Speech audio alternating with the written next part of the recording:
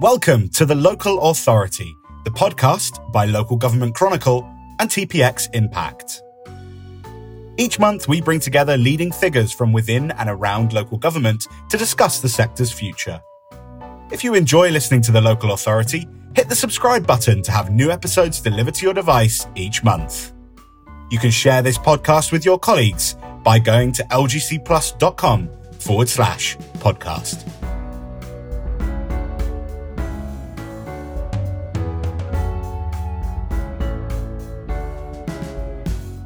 Welcome to The Local Authority, the podcast from Local Government Chronicle and TPXimpact.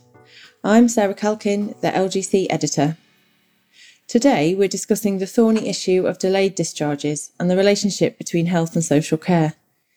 It's an issue that has dominated the headlines of late, with social care often bearing the brunt of the blame in the national narrative.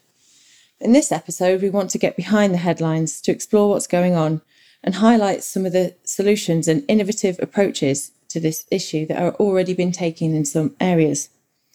To do this, I'm joined by a very able panel today. Sarah McClinton, President of the Association of Directors of Adult Social Services and Director of Health and Adult Services at Greenwich Royal Borough Council. She's also Place Lead for Greenwich for the South East London Integrated Care Board. Robin Tuddenham, Chief Executive of Calderdale Metropolitan Borough Council and Place Leader in the West Yorkshire Integrated Care Board. Miriam Deakin, Director of Policy and Strategy at NHS Providers, the representative body for NHS trusts. And Sam Raffell, Partner at TPXimpact. So thank you all for taking part today. I think we have to start with this question and this number that's been in the news so much lately of around 13,000 patients being stuck in the NHS and, to use a horrible term, having no right to reside and needing to move on. The Prime Minister has very publicly put the blame on social care. Sarah, I'm going to come to you. What's going on? Is that fair? It's not fair. We are repeatedly hearing this very simplified narrative that there are 13,500 people waiting in hospital and waiting for social care. That's simply not the case. We do know that there are far more complex issues here, and I think it's really important to start by saying we're talking about people here, not beds and processes.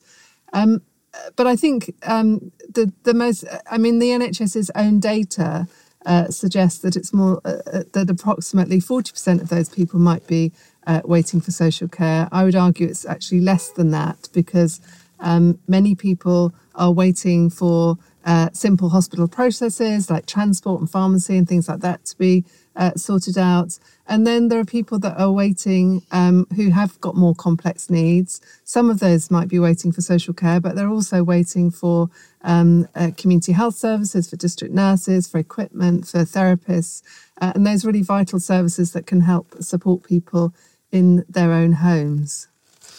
Sure. Thank you, Sarah. And Miriam, from the health side, what's your take on that number? Yeah, I agree with Sarah that the debate has become far too simplified. I think if we want to really look at the root causes, we need to look at why the health and care system as a whole is so pressurised across the piece. So almost whichever service you look at, demand is rising and we haven't got the capacity to respond in a timely way. And Sarah's absolutely right. NHS England published some helpful data looking at patients who'd had a length of stay in hospital over 21 days. And the top reason for that delay was actually waiting for a community health rehab bed. So that the number of patients waiting for that reason was around 23%. And then the next two reasons were waiting for care in the home and perhaps waiting for a care or residential home bed. And they were sort of similar numbers. But the reasons that people can be delayed in hospital are myriad. They're certainly not the fault of any one part of the system. What we've got is a health and a care system which is really struggling under the strain of the demand that we're seeking to meet. Sure, yeah. And Robin, what does this look like in West Yorkshire? Well, so I agree with comments from colleagues, from Sarah and Miriam. I suppose the language of blame is not helpful. It just hardens positions. I think that social care, you could say, is being blamed, but then there's also the focus on blaming NHS, on elective recovery, on GP access. There's a lot of blame flying around and none of it is helpful and productive. I think if you talk to professionals across the system, I think there's a recognition of the shared problem. I think it's felt like quite a shift in the last few years, certainly the last 2 or 3 years, and even prior to the pandemic, in terms of the recognition of NHS leaders of the need to resolve and address the challenges in social care. This hasn't happened overnight. I was just checking. I think there's now been, in the context of still no solutions to the longer term solution social care, 17 green reviews or green papers or white papers in the last 20 years, and still no solutions. So I think we have a set of cumulative issues affecting the whole system: the pandemic, acuity of demand and complexity of need, but also a need to, the challenge of thinking about what is the healthcare system going to look like, and how we focus the healthcare system around effective prevention and get that back on the table and begin to think about the challenge of turning that around, and also the need to think about admission avoidance as well, which is key. It's the language of discharge is very easy to focus on, but actually admission avoidance and what the proposition for community services and early intervention is key for me. Thanks. Sure. Sam, just to come to you, your experience working in this area, what issues do you see arising between health and social care when they're trying to move patients on? So I agree with the comments. It's a myriad of issues, and I think there is obviously there's a huge workforce issues within social care, but also within community health.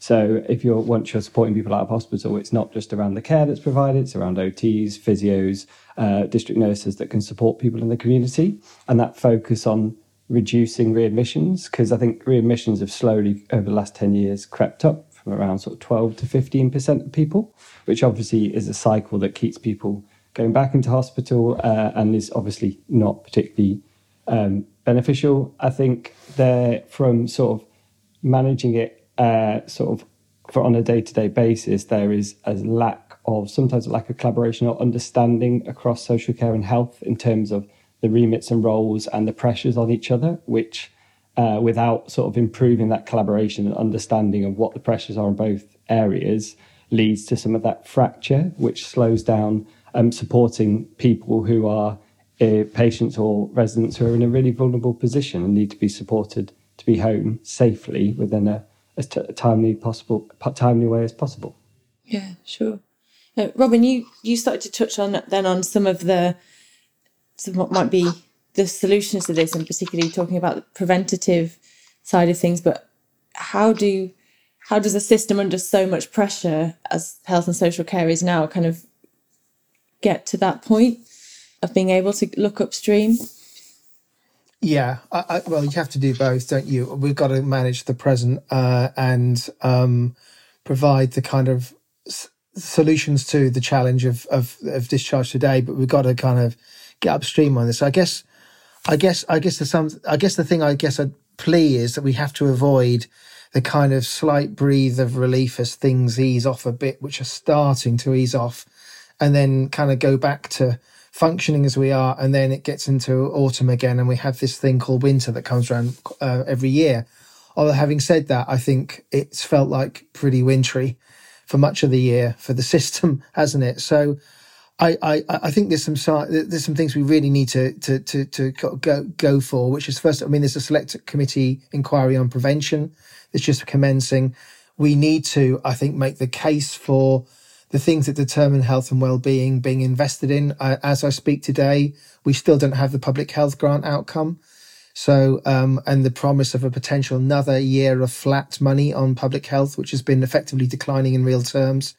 So, I think we have to fight the argument that we have to invest in prevention today, because whatever we do around the system and the response to discharge, we are developing a population that's getting iller and frailer, with more complex needs, and without even getting into the impact for people of the lived experience of the cost of living crisis and poverty that's escalating. So I think we just have to be able to have these arguments and make these cases and ask for proper capital investment and long-term investment in the things that keep people well, But I do think the other final thing I'll say is I do think that there's a very sterile debate between have you got enough social care space, have you not got enough social care space, different people arguing over that.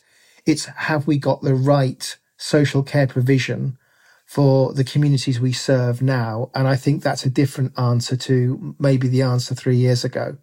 And I do think that the social care sector has to adjust, but so also do government's expectations and our fiscal expectations of what that looks like. We're going to have to manage more complex need in community settings long term. We've got to address that.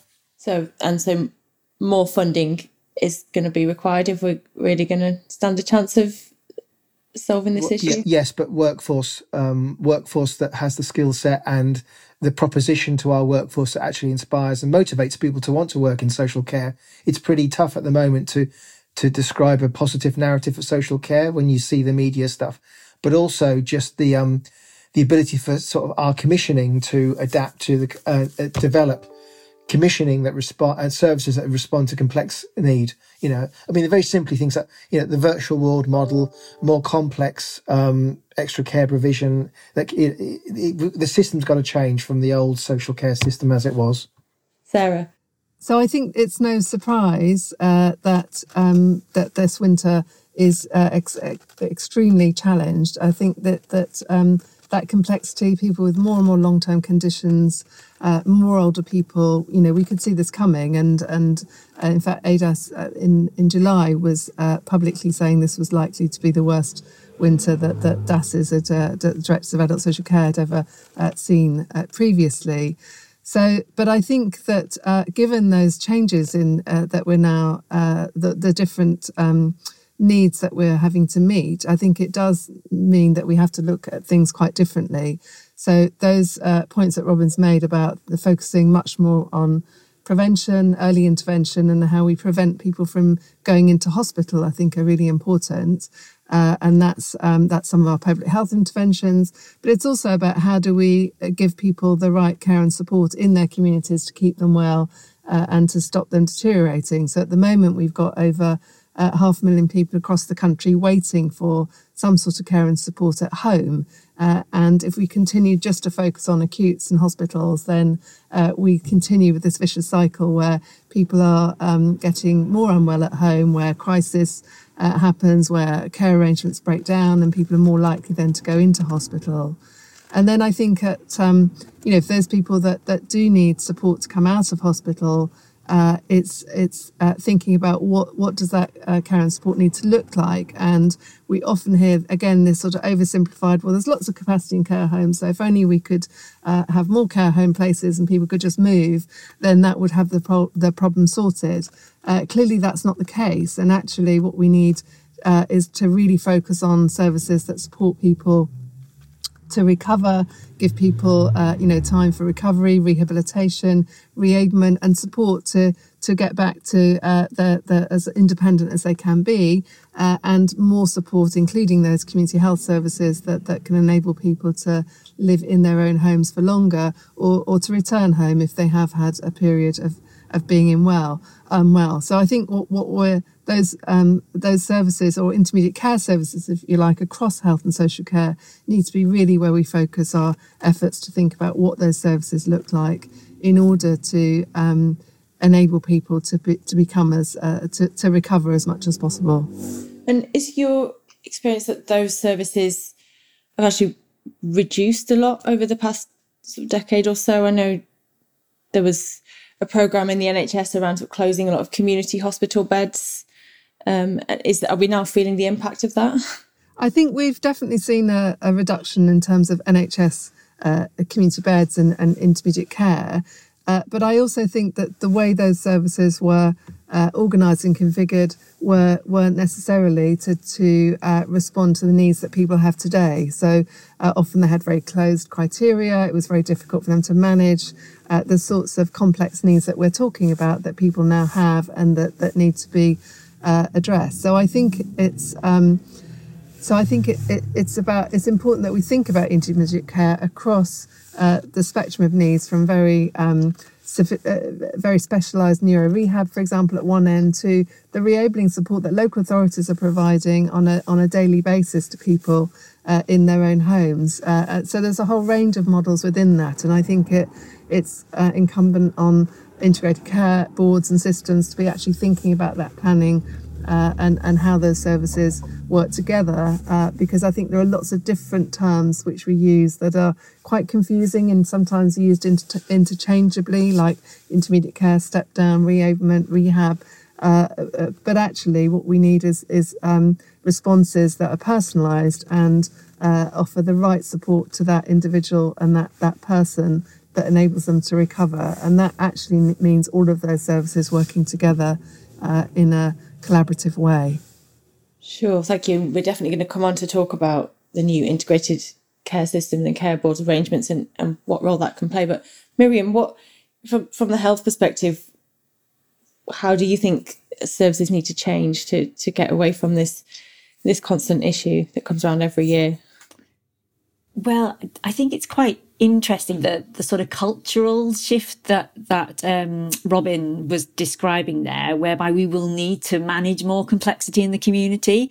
So having worked at NHS Providers for a number of years, it's really interesting how the debate's moved on, actually, because we have got quite a treatment, illness orientated system, but we now hear trust leaders being as interested in addressing health inequalities, in preventative measures. And as Sarah said, we've got this sort of reinvigorated focus on intermediary care, step down, rehab and rehabilitation and reablement, all of which I think is going to be really critical. The only slight caveat I place on it is that I think we find ourselves in a bit of a tricky position in England, where we haven't got the preventative services, the preventative investment, but in our core NHS, we're also underbedded relative to comparable countries. So we do find ourselves in a bit of a tricky position where I think we're going to have a conversation about funding and where it's best invested. But also really agree on the opportunities offered by the workforce. I mean, clearly the workforce across the NHS and social care is under extreme pressure at the moment. And in the NHS, we've got this grip of industrial action, which is just dreadful for everybody. So I wonder if there is flex there to think about more blended roles. I'd be interested in the panel's view about how the workforce might evolve over time as well. Yeah, great. So, but you do think we do need more beds? Is that part of the solution? And is that more acute beds?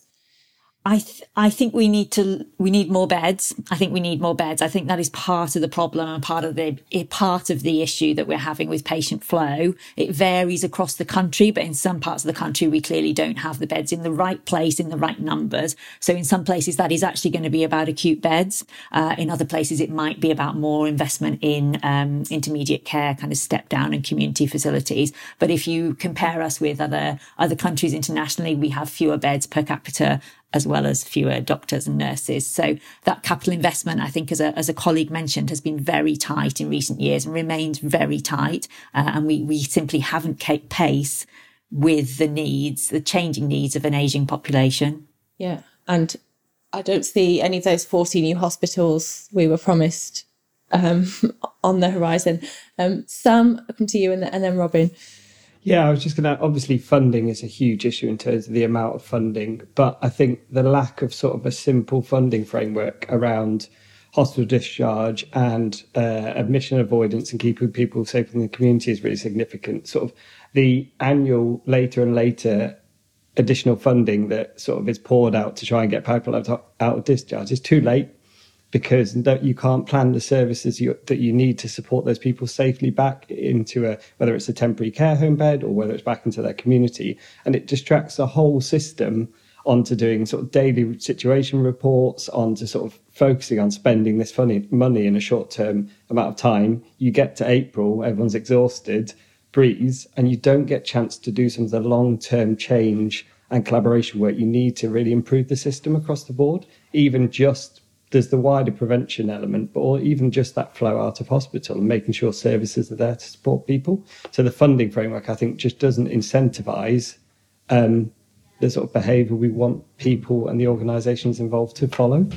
Yeah, I mean, every winter this becomes an issue. And as I think someone was saying before, winter has been very long this year. So why should the government just accept that and provide this funding with more certainty rather than coming at the last minute with it. Robin? Yeah, just a couple of things I'd say, particularly building on what Miriam said. The problem with this is it's often sort of NHS versus social care, or which bit is fighting for what resource and workforce. Unfortunately, it's all of the above. So all of it's true. We don't have enough beds per capita population. We don't have enough GPs. We don't have enough investment in prevention. And we don't have enough social care capacity or spend or workforce. So that's a problem. And I think all comparators would support that. So there's a proposition about what is the role of the state and what's the future role of the state. And I think however much there's the goodwill and relationships are, I think, a lot better than they may have been. And there's some strong relationships across the system. There's still, I think, a sense of we're modelling, just sort of out of hospital services, some of the language, as if the hospital is the focus, when in fact people's lives are lived in communities. Even if you've got a chronic condition, unless you're in a sort of end of life position, your life is not lived in the hospital long term. So it's actually about, we're still using the 1947, the 75 years of the NHS. I think we're still framing it in the same language as when the NHS was created, when people had moments of illness, got treated, then went back, rather than people living lives, and we haven't really touched on, people living lives often, from childhood through their working lives, often sometimes, receiving social care support, but living a long life. And that's an entirely different proposition. If we start from community, start from people and the lived experience, start from the flourishing potential of people to have control and agency over the care they receive, and then build the services around that. And we just haven't done that. Then the resources should match to that. Sure, thank you. And Sarah, would you agree with that, presumably? Yes, absolutely agree with that. We have to start with people and their communities and how we can support people to live the lives that they want to lead. I was just going to reinforce really Sam's points also about the short-term funding. Having funding coming at the last minute to buy the wrong kinds of things is the least helpful thing. And actually, it's that long-term sustainable funding that we need to be able to begin to think about and plan the capacity that's going to be needed. So we really need to be planning now for next winter, don't we? And that capacity isn't just about provision, it is about workforce. So absolutely agree with Miriam's point about the need for more acute beds. And I think that's the levels of occupancy that we're seeing in some acute hospitals means people in the hospital really don't have any time to think or to plan or to provide that support to people to think about what their next steps might need to be. But actually, that those levels of occupancy in hospitals, we think also has a relationship with more people then ending up in long-term residential care homes, for example, because there isn't because people are more likely to decompensate, etc.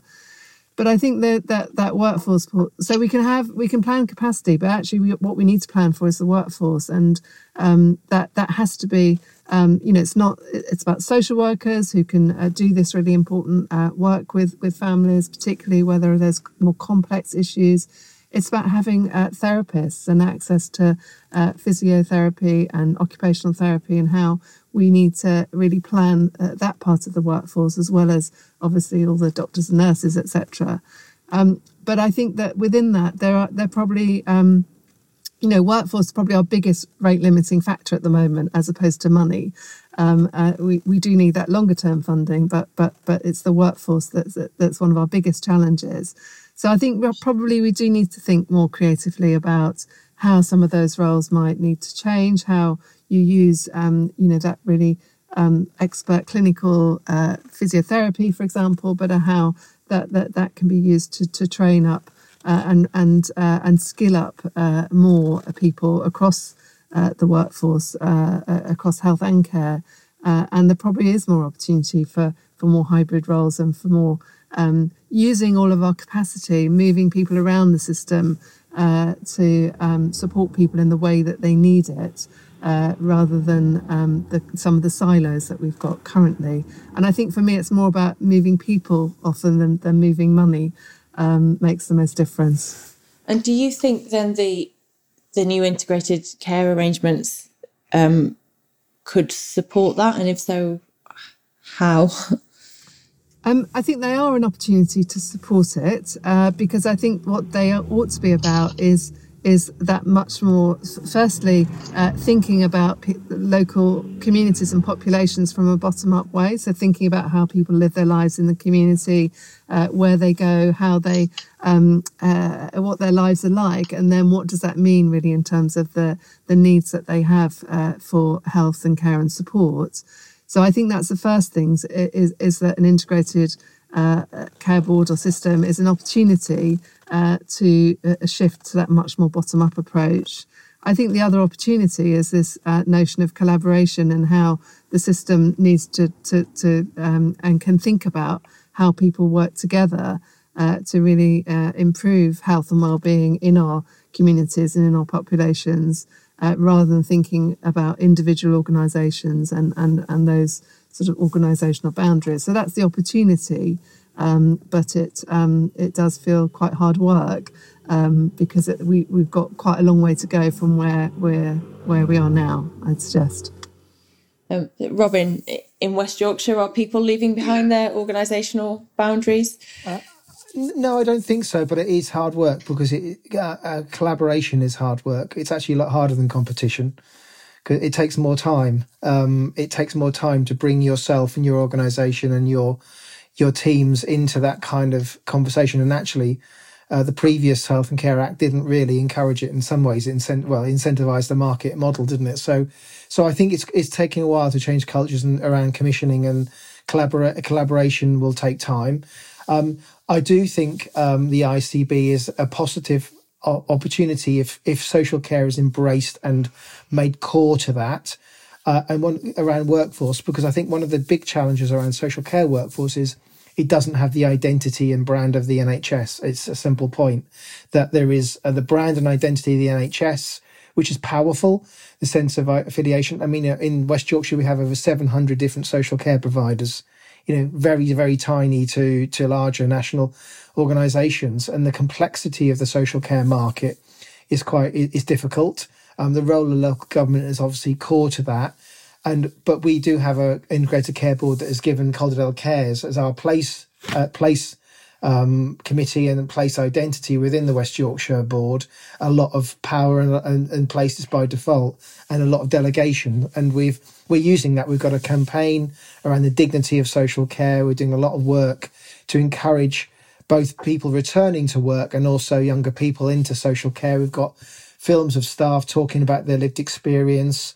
We've got lots of examples of that. We're doing a lot of work and outreach in communities about the dignity and value of social work.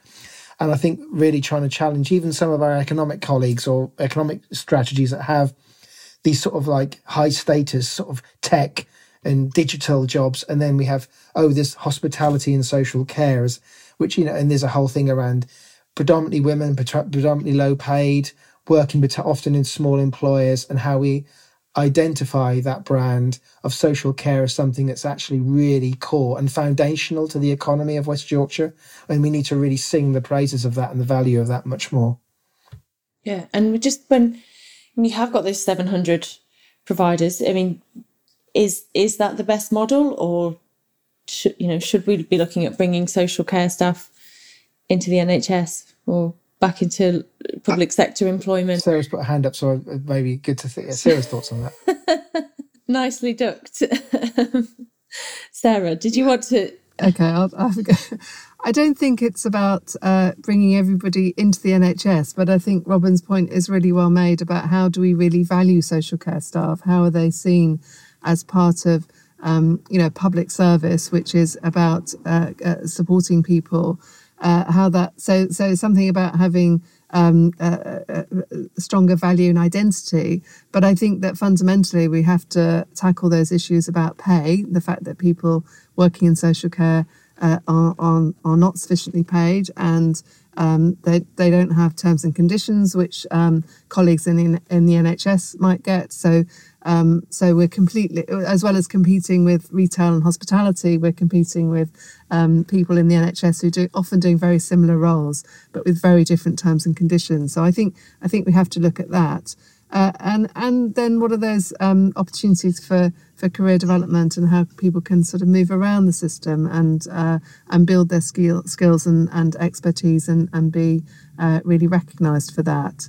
I think broadly, social care is often seen as a drain when actually, it is about all of us. It is about our economy and it is part of that essential infrastructure, if you like, if we're going to tackle some of the bigger issues that we've got in terms of our labour market, etc., then actually we need to think about how we support carers, but also how we think about care and support being there to enable other people to work as well. Yeah, sure. Sam? I was just going to add on the workforce. I think this is around, social care adds about 50 billion to the UK economy each year. It's huge. And it isn't seen, as Sarah said, around as a positive impact. And a piece of work we did with an organisation with Engage Britain, with a group of 16 people who worked or accessed care. Obviously, pay was one of the main things they wanted as part of the career. But there's the reputation in social care and there's the career progression. So it's around when you get to the point of being a senior carer, actually, can you take on some of those tasks that a district nurse might do?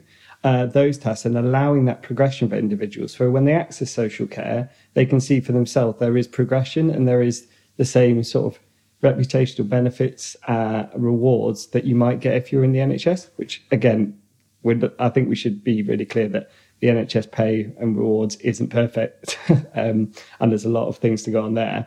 But I think that came out really strongly, that people just wanted the chance to develop their skills, to be able to deal better with challenging behaviour, to be able to sort of do tasks that they'd otherwise have to wait. And that really improves the outcome for individuals as well, because they get less people coming into their home, less people supporting them, and a better relationship with those individuals. Yeah.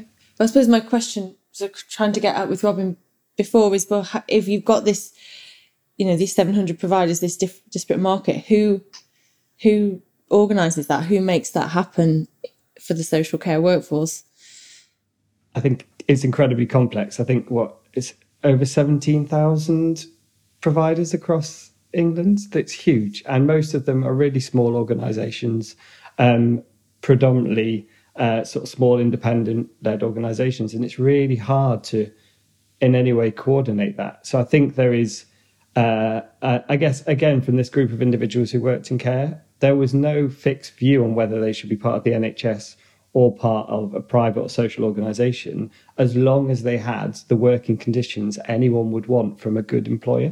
That's what really drove them to get that satisfaction. There wasn't really a distinct answer around that. But in terms of the fragmentation of the market, it's incredibly complex. And to change that is a huge, huge ask. Yeah. Sure. Miriam, I wanted to come to you on this question around the new integrated care systems, integrated care boards, and do you think that has got the potential to make a difference? What's the experience of your members on that? I think it really does have potential. I think when we're talking about integrated care systems, it's always worth remembering that they're each so different. I mean, across the country, we've almost got 42 different models. It's not just in terms of geography, population size, but some of the health and care needs they might be dealing with, like levels of deprivation and so on. They're all incredibly different.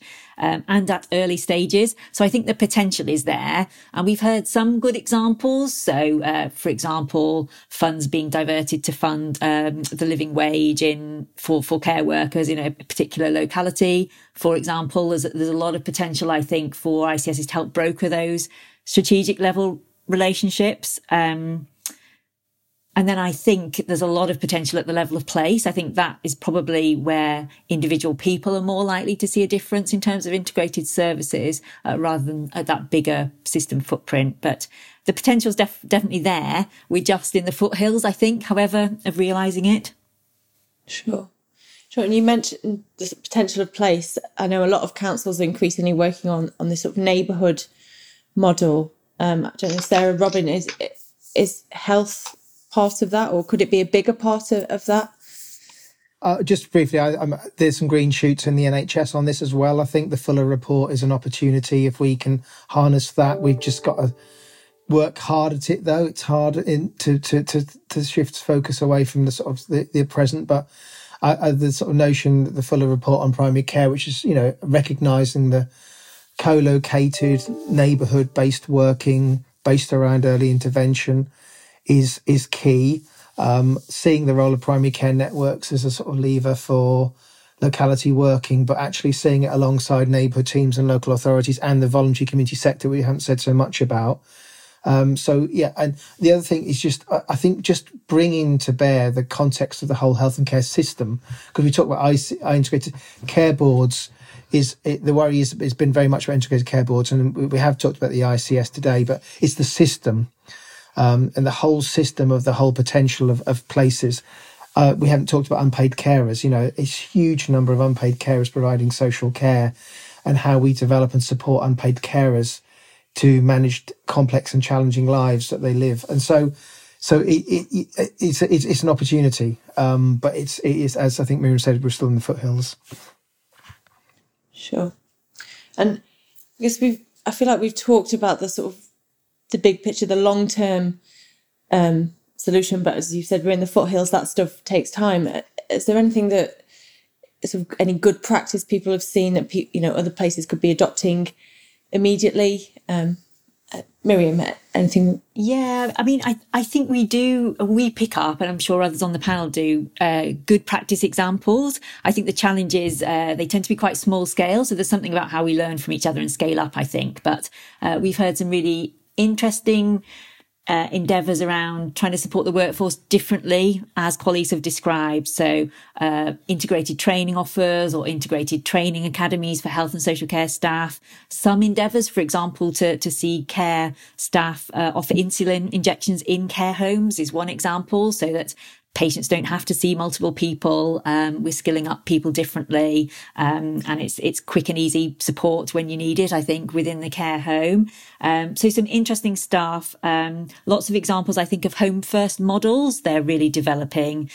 So one interesting example where a trust provides what they describe as a quick start service. So a patient or service user is referred in parallel to adult social care and to the quick start service. So quick start can add a bit of capacity immediately while the person's needs are assessed for the longer term. So some good examples, I think, of people really working together, and broadly a real commitment to look at reablement, intermediate care and home first with different eyes. And the NHS, the people I speak to, NHS trust leaders anyway, do understand that some of the sticking plaster solutions we've seen, like the 200 million for extra care home places that we just received at the back end of winter, are not a sustainable investment and aren't necessarily creating the pathways that we need for people.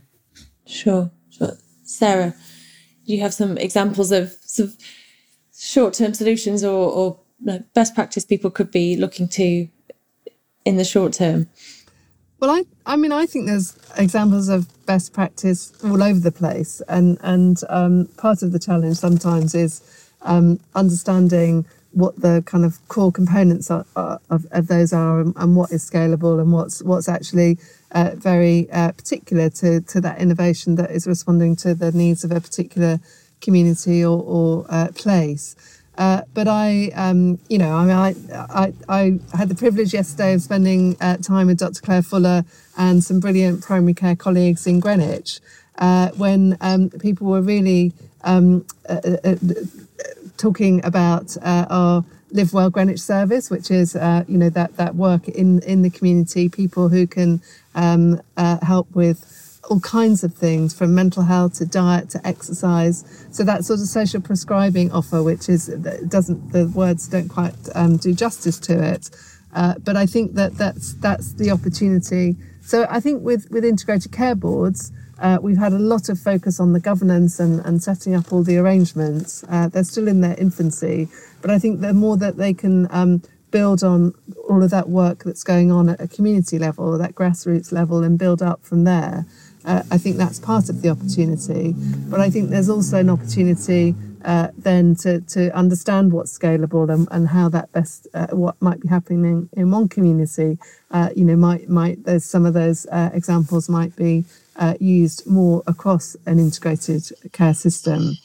But I think, there's lots of examples where community health services and local authorities have been working together to join up those services and to use the capacity they've got in a way that social care staff, for example, can be doing some of those health tasks in at the times when they might have downtime, for example. But I think there's lots of good practice out there. I was just going to say, Sarah, probably the same time as Sarah was doing that, we had our partnership meeting yesterday, and we heard from a ageing well practitioner, a young colleague who was talking about that sort of integrated model around ageing well and sort of working entirely. She said, I work without walls, which is lovely that she was sort of thinking that way, went into sort of a home with one set of issues and then identified the whole set of other issues around environmental health and housing. And she just described that way of thinking. And I think if we can support practice to be that kind of system-led, there's real opportunities. But I do think there is a bit like, and we did a year ago in West Yorkshire shift some money into better pay for social care staff. There is some really foundational sort of core things we need to get right, and we need to pay people better. We need to value and talk up social care and create the kind of energy around social care that means that some of the workforce capacity issues start to solve these problems. Sure. So I think we're rapidly running out of time. I guess perhaps to finish, I mean, if there's clearly a lot of good stuff going on the ground and good practice, but if there's one thing that you needed from the government, what would that be? Start with you, Miriam. I think this is challenging in politics right now, given where we are in the election cycle, but I think it is that longer term vision. It's that longer term view of how we invest sustainably across health and care and avoid some of the sticking plaster measures that have ended up being warranted, particularly in recent months. So that longer term view, accepting that is difficult in politics. Sure. Sarah? Well, as you'd expect, I would agree with that long-term sustainable funding, valuing the workforce. And then I think, we do work and understand kind of working together locally really well. I'm not sure that's always reflected at a national level. So actually co-producing some of these solutions would help. Sure. Sam, come to you and then give Robin the last word. Not sure. I agree. It's sort of having a long-term sustainable plan with funding attached to it that provides real guidance and vision for the future of social care, while also allowing those localised approaches that really will help people work within those communities. So isn't too sort of set in stone. It sort of has sustainability, but allows local flexibility to be able to meet people's needs depending on where they live. Sure. Robin? Finally, given where we are politically and electorally now, that any party seeking to run the country from the next election will start in the first week with a 10-year commitment to health and social care, a clarification of the role of the state in people's lives in health and social care, and with pride and purpose, and talk up every single person working in health and social care to give them some energy, inspiration and value, because there's pride and purpose in health and social care.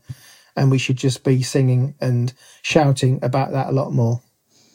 Sure. Thank you. Well, thank you all for a really great discussion. If you've enjoyed The Local Authority, please like and subscribe, and we'll see you on the next episode. Goodbye.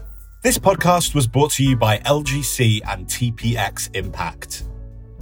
Local Government Chronicle, or LGC, is the leading title for senior local government officers and the authoritative voice of the sector. To subscribe to LGC for full online and print access, go to lgcplus.com. TPXimpact is a change agency on a mission to build 21st century public sector institutions which are catalysts for change in the internet and climate era to radically improve outcomes for communities. For more information, go to tpximpact.com. TPXimpact. Transformation that matters.